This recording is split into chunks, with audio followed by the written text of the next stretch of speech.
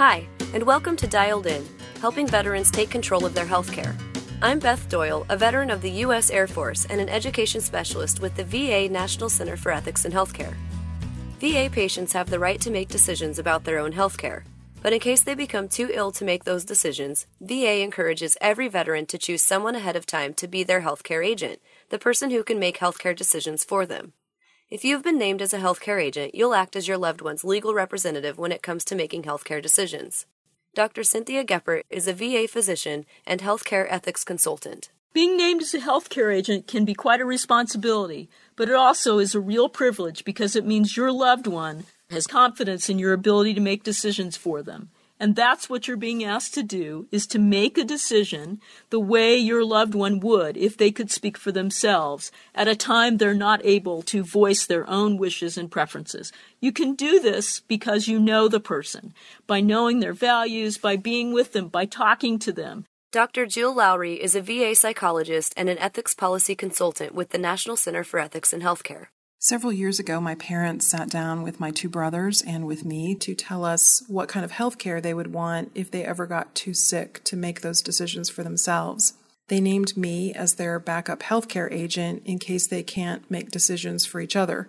They told us all flat out that they think that I'm more likely to follow their wishes than my brothers are, and we all had a good laugh about that one. As a healthcare agent, your task will be to make healthcare decisions based on what your loved one would do, even if these are not decisions that you would make for yourself.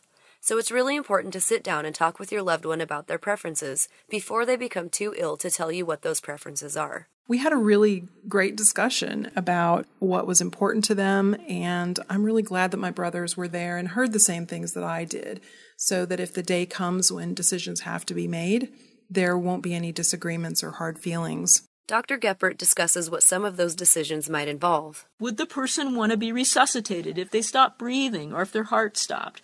Would they want to be on a breathing machine? Would they want to have artificial nutrition and hydration?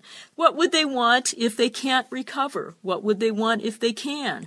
These are the kinds of decisions that you might be asked to make. And what I've seen is when these conversations don't happen before a healthcare crisis, often the care the patient didn't want happens. Often someone they didn't want to make decisions for them ends up being the decision maker. So talk to the person who appointed you as a healthcare agent as soon as possible when you're appointed, and don't wait for a crisis. Your loved one might have completed a living will, a type of advance directive that specifies what kinds of medical treatments they might or might not want in different situations. So you may wonder why the medical team still needs your help as a healthcare agent. Dr. Geppert explains why the living will isn't enough to guide them. It's because it can't possibly cover all the many decisions and possible choices that you might be asked to make for your loved one. Think of this as a map.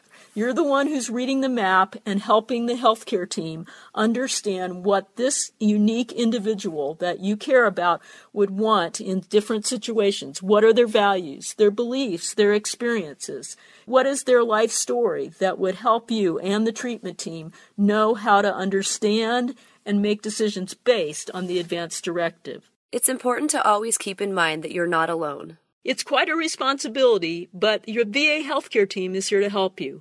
The treatment team is there, the primary care provider, a chaplain, ethics consultation service, and a number of resources on advanced directives and healthcare agents that the VA National Ethics Center has available.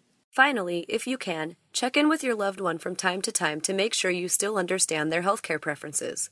Dr. Jill Lowry. I have a copy of my parents' advance directives in case I need them someday, and I check in with them every so often just to make sure that their wishes haven't changed. As hard as I know it would be to have to make decisions for them if they were too sick to make those decisions for themselves, I know it will be a lot easier now that I know what they want and what matters most to them.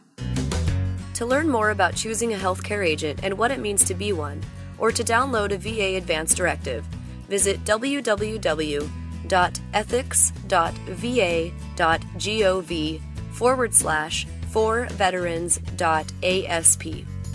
Dialed In is produced by the Department of Veterans Affairs National Center for Ethics in Healthcare.